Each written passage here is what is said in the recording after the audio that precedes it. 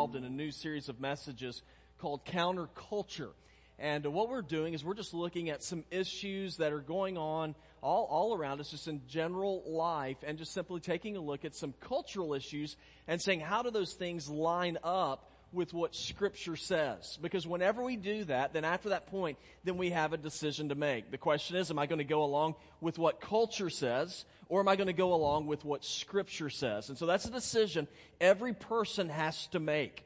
And so today, the passage of Scripture we're going to be looking into is Psalm 139, verses 13 through 16. And so if you're interested in taking a look at that just a little bit before we talk about it, you go right to the middle of your Bible, and you're going to run in probably to the book of Psalms. So Psalm 139, verse number 13.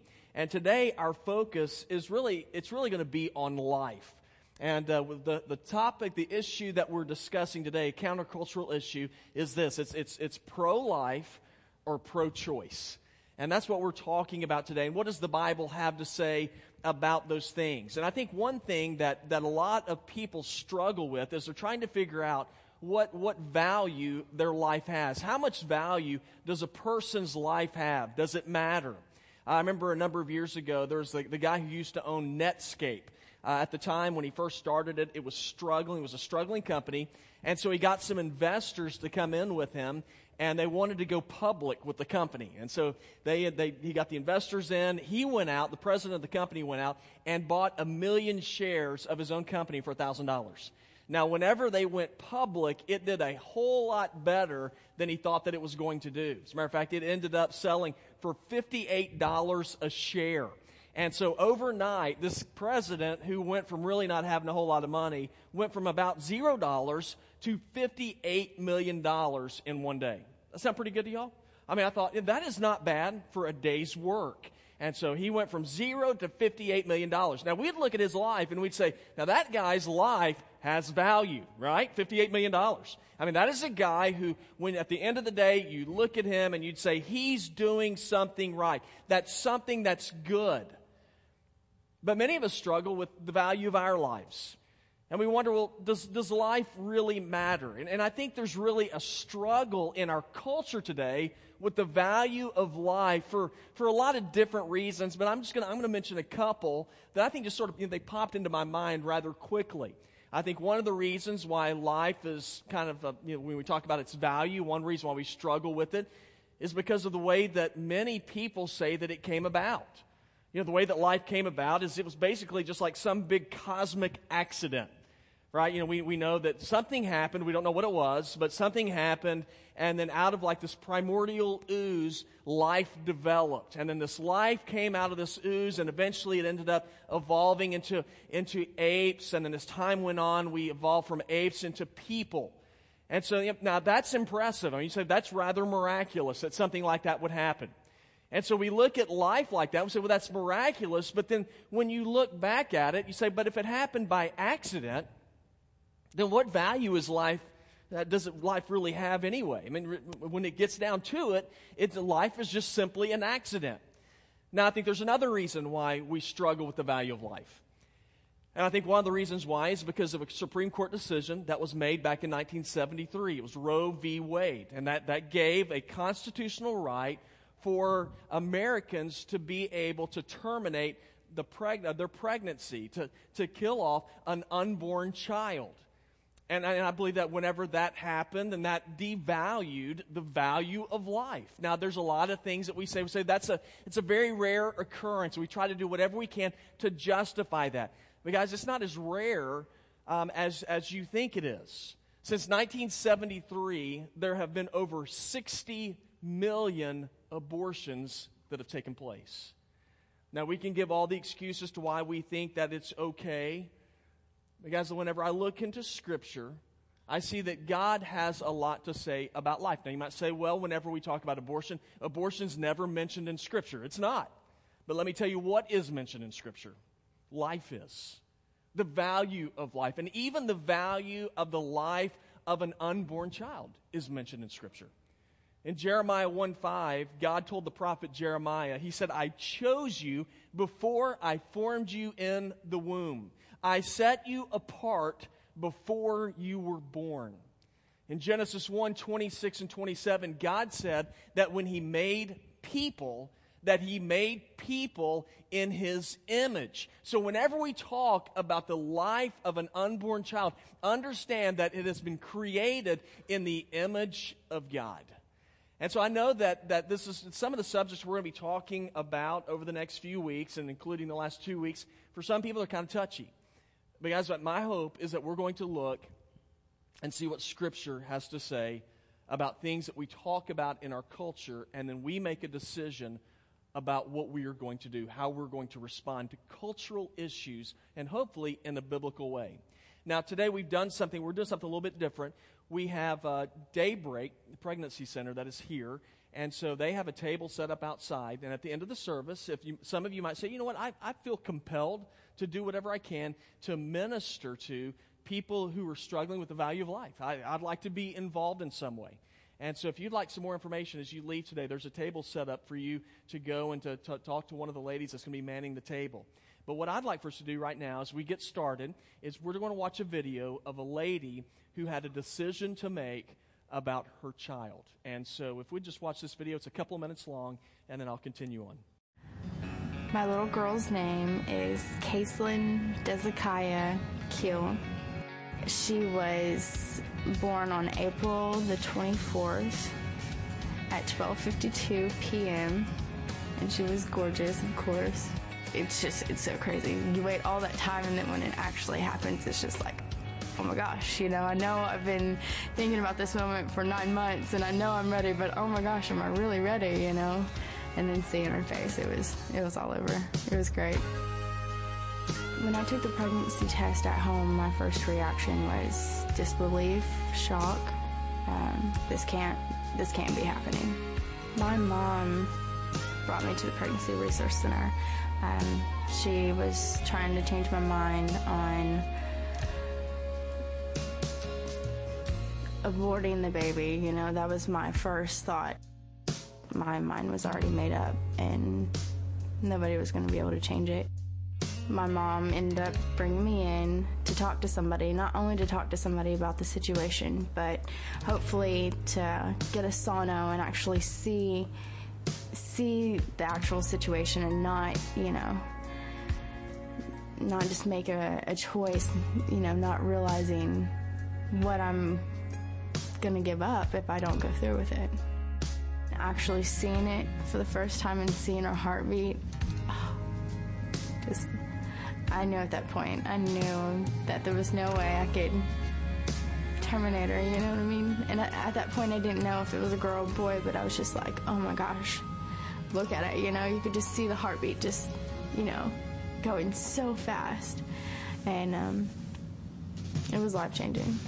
I actually had a date to have an abortion the following day.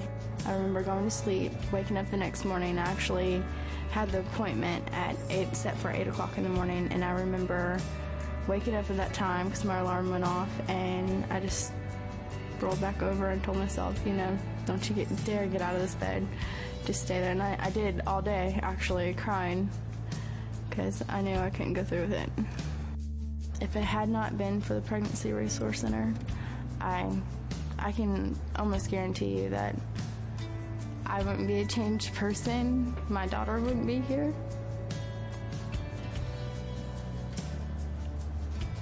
I wouldn't have found me again. I wouldn't have a job. I wouldn't be taking care of my responsibilities. I wouldn't be seeing life as it should be seen.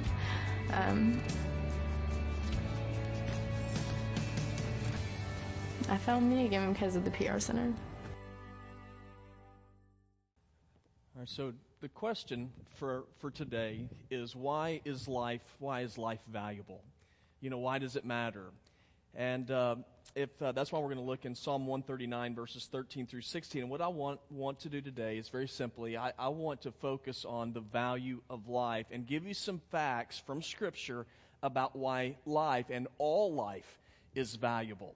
And so the very first thing that I want us to see, and King David wrote this text, and I think this is a very personal text, it's a very neat text, and it hopefully is going to encourage you. And the very first thing I see about why life is valuable is this. It's because God made you. God is the one who is the creator of all life. And in verses 13 and 14, listen to what God said, or what the Scripture says. It says, "For it was you who created my inward parts. You knit me together in my mother's womb.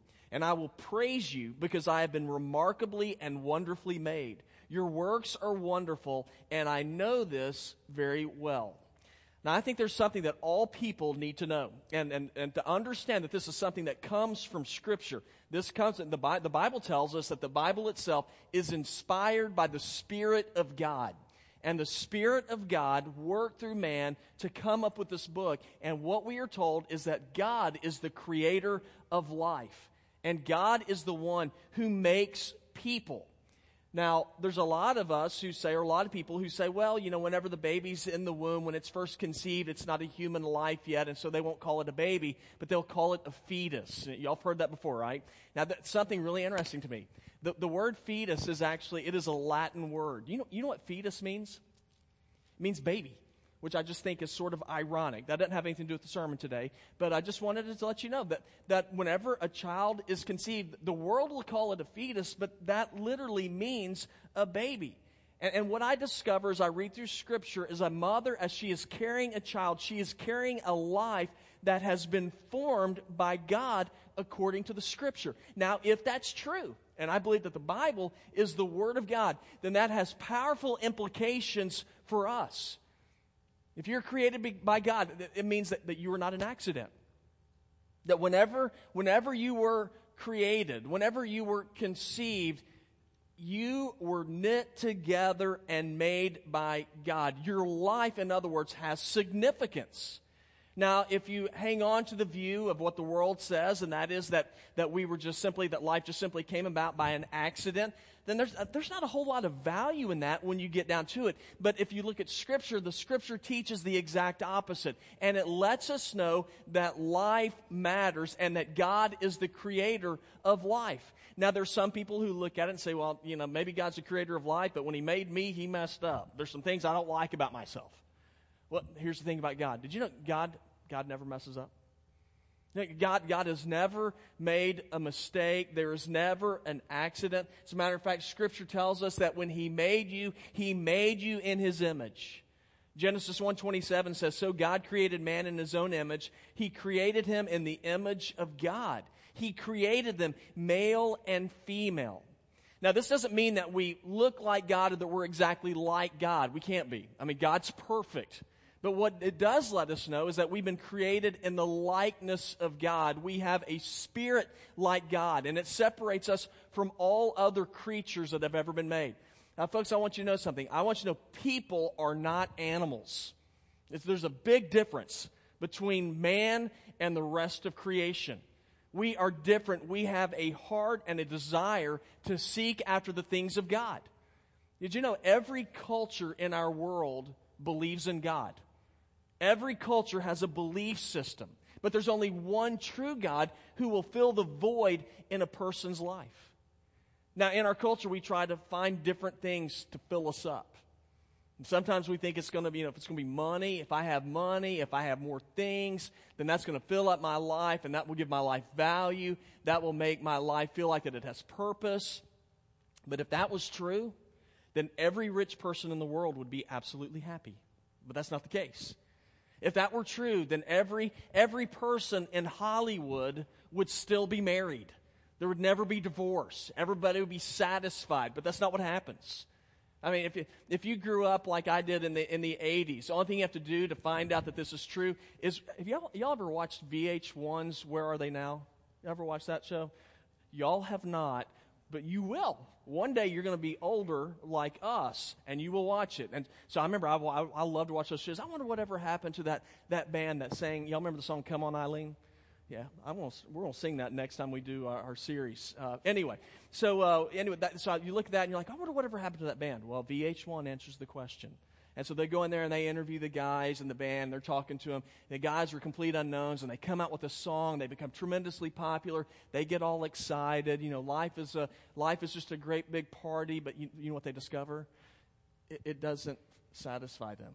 And so, of course, then they all end up getting on drugs or something like that, and then they have a train wreck of a life. And then, where are they now? Well, they just completely fell apart. Same story. Had a desire to be known, to become wealthy. They get it, and then it doesn't satisfy, and they crash and burn. Same story over and over again. There is nothing that will fill the void in our lives in this world. King Solomon, this is what he wrote about in the book of Ecclesiastes. It's a guy that had everything. You know what Solomon had to say? Ecclesiastes 1:14. He said, I've seen all the things that are done under the sun, and I have found everything to be futile. It is a pursuit of the wind. The things that he thought would satisfy did not. It's like going to the fair. You see that big old mound of cotton candy, and you think, I cannot wait to shove it into my mouth because it's going to fill me. And you stick it in your mouth, and what happens? It shrivels up, and it's gone, and you have nothing to chew on. Guys, that's life. If you're looking for the stuff of this life to fill you up, I promise you it's going to dissolve, and there's not going to be anything there for you. So why is life valuable? Real simple. It begins with this. It's because God made you. That's what the Bible says. God is the creator of life. So why else? What's another fact about why life is valuable? Here's another one. Because God knows you. I love this one. God knows you. Verse number 13. For it was you, God, who created my inward parts. You knit me together in my mother's womb. And then go down to verse number 15. My bones were not hidden from you when I was made in secret, when I was formed in the depths of the earth. Your eyes saw me when I was formless. All my days were written in your book and planned before a single one of them began. I remember when Emily whenever she was going to have, we have 3 children. I remember every time that she was pregnant, we looked forward to the kids being born. We couldn't, you're kind of like, I wonder what they're going to look like. And so we couldn't wait to see what they're going to look like. Of course, when they're babies, all babies look alike, right? Except for mine. And so they look different, but all of the rest of them look like prunes or something. So anyway, so we had our children. I couldn't wait to see what they look like. I couldn't wait for them to grow up. I was like, I wonder what their personalities are going to be like. So as excited as I was about getting to know our children, here's something really neat to know. Did you know that God knew you before you were ever born?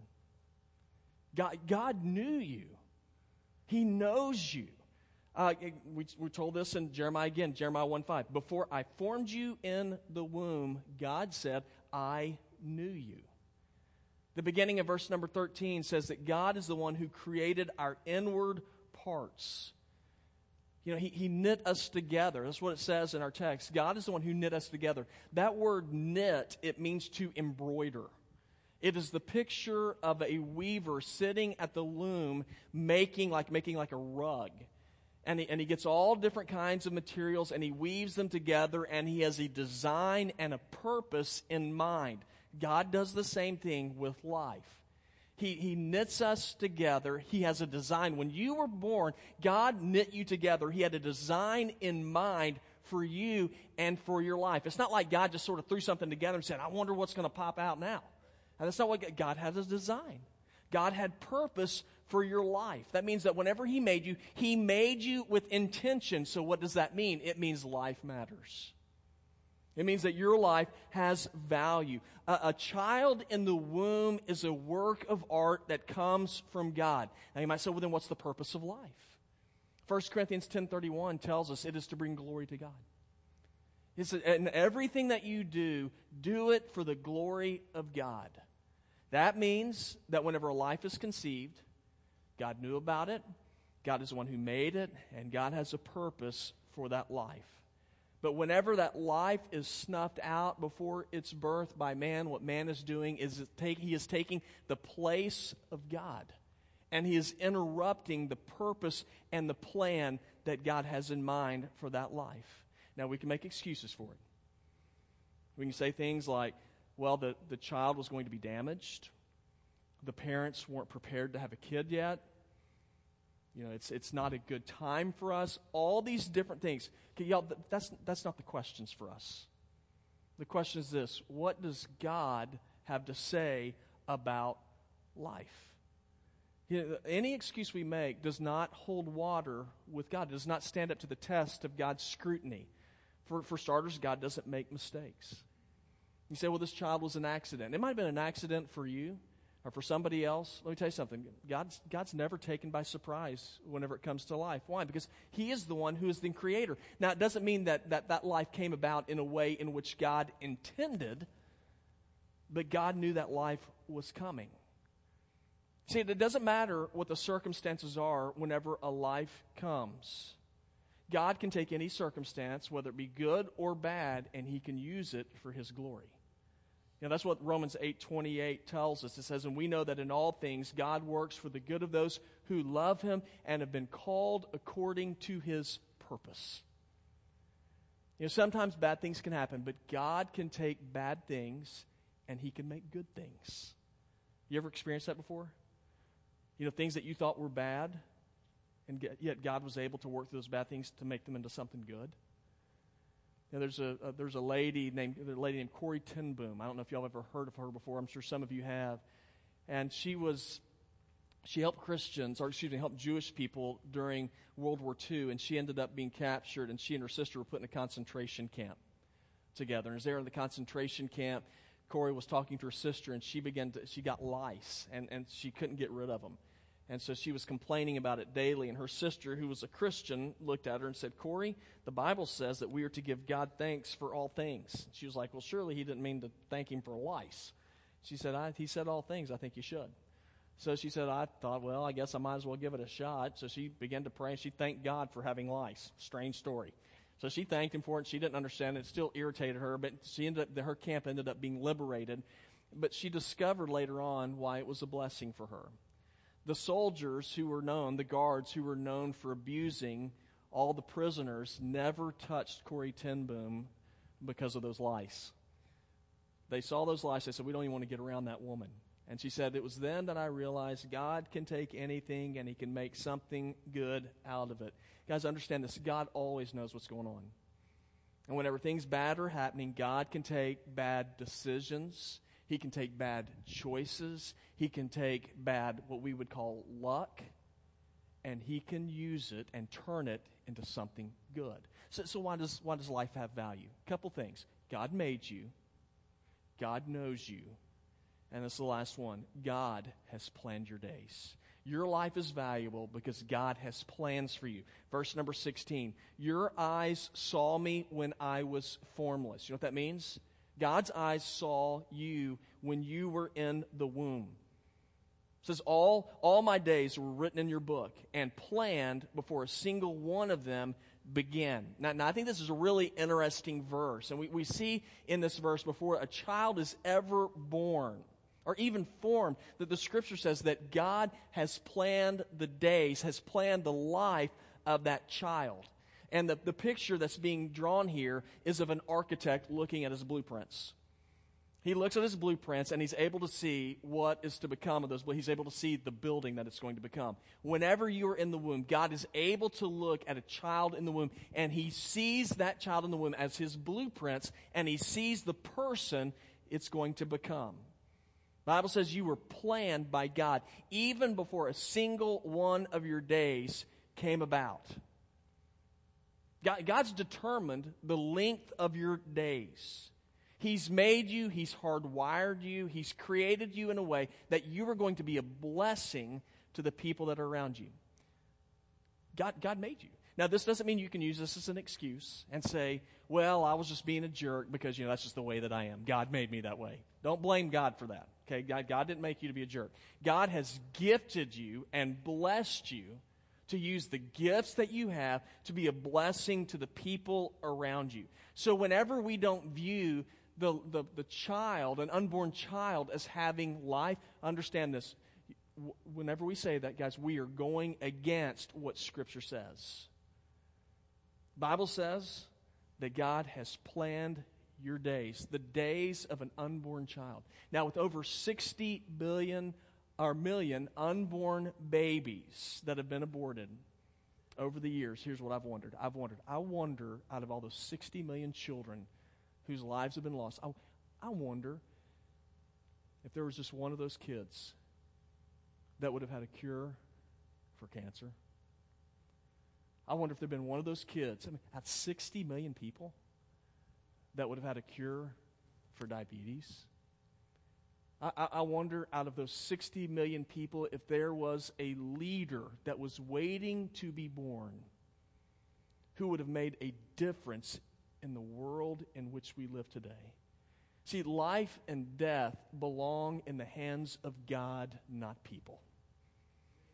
We're told this in Hebrews 9:27. It's appointed unto man once to die, and then to face the judgment. God is the one who is the determiner of our days. Everything runs on a cycle. There is a beginning and there is an end.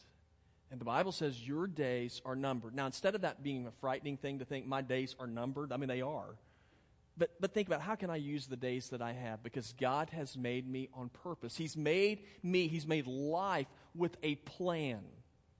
So I need to fulfill the plan God has for me. And I need to allow the lives of other people to be able to fulfill and pursue the plan that God has for them. Psalm 90:12 says, "Teach us to number our days aright, that we may gain a heart of wisdom." Now, the idea here is if we recognize that we have a set number of days, that we're going to begin to order our days in a way where we can use them for the most impact. Okay, now let me ask you this question. If you knew that you only had 1 week to live, would that change the way you viewed your family? If you knew you had only 1 week to live, would that change your prayer life? Now, here's what I believe. I believe if we really knew that, if we said, I've only got 1 week to live, God, let me tell you something. You would love your family like you've never loved them before.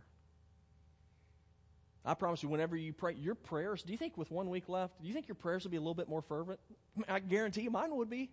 I'd be on my knees praying all the time. It would change my worship experience. I would come in here and I'd be focused upon my Creator, upon God, and I'd be hanging on to every promise I could see in Scripture. Now, if you recognize that God is the Creator and the determiner of life, would that change the way that you view an unborn child? If you really believe that He's the Creator of life, would that change the way you view an unborn child? Adrian Rogers was a preacher from Tennessee. He's now passed away, but he wrote some good advice on how Christians should respond to this issue. Let me just read to you some things that he wrote. He said, Christians should be informed. He said, do not put your head in the sand. He said, find out where your leaders stand on the issue of life. When you vote, he said, you need to vote for life. He said, teach sexual morality at home. You teach it in the church. He wrote, parents in the church, the voices who need to be speaking the most are often the most silent. He said, forget self-righteousness and have compassion for the unwed mother so she's not afraid to come to us, to the church. He said, be filled with love, not a hypercritical spirit. He said, show the love and forgiveness of the Lord Jesus Christ for those who've already had an abortion. He said, there is mercy, forgiveness, and grace with Almighty God. He removes guilt. He may not remove the pain, but He will remove the guilt. And then he said, begin to pray that God will give us time as a nation to repent. Now here's what I believe this. I believe that as a nation, we are on the threshold of missing out on God's grace. And I believe one of the biggest reasons why is because we do not value life. Now, I'm not talking about, necessarily, I'm not talking about you in general. I'm just talking about in general, not you specifically. But as a nation, the value of life has been greatly diminished. And one of the major reasons why is because we refuse to protect the lives of unborn children. Now, is life valuable? Well, if I look into the Scripture, I know it is. Now, how do I know that? Well, the Bible says God made you. God knows you. And the Bible says God has a plan for each life that has been conceived. Okay, so how do we respond to that? Well, I think there's a couple things that we can do today. One of the things that we can do today is we can pray. And we can tell God, say, God, I just want you to know that I believe you are the creator of life. And God, I will always be pro-life. I will be for life. Another thing that we can do It could be that there's some of you today, you say, you know what, I would like to be involved in some way. I would like to see if a young lady who comes in, who is contemplating what to do with the life of this unborn child, I'd like to be an influence there. That's why we have Daybreak here today. We have a ministry here, right here in Columbia, where you have the opportunity to work with young ladies who are trying to figure out the future for their children, and you can promote life like Daybreak does. And so when you walk out of here today, if you just like some more information, grab a pamphlet, whatever it might be, at the table that we have set up out there. And then another thing that we can do is we can just simply, as a church, as believers, we can pray and say, God, forgive us. Forgive us. Forgive our nation for 60 million children that were never allowed to be born because we have not valued life. God, forgive us. Now, what I'd like for us to do is I'd just like for us to bow our heads and to close our eyes. And it could be some of you would like to join in and pray. And you can do that. Y'all, it's in all seriousness, one of the greatest things that God has ever given any of us is given us life. And we need to value that. And so I want to encourage you to join with me in prayer and say, God, have mercy on our nation.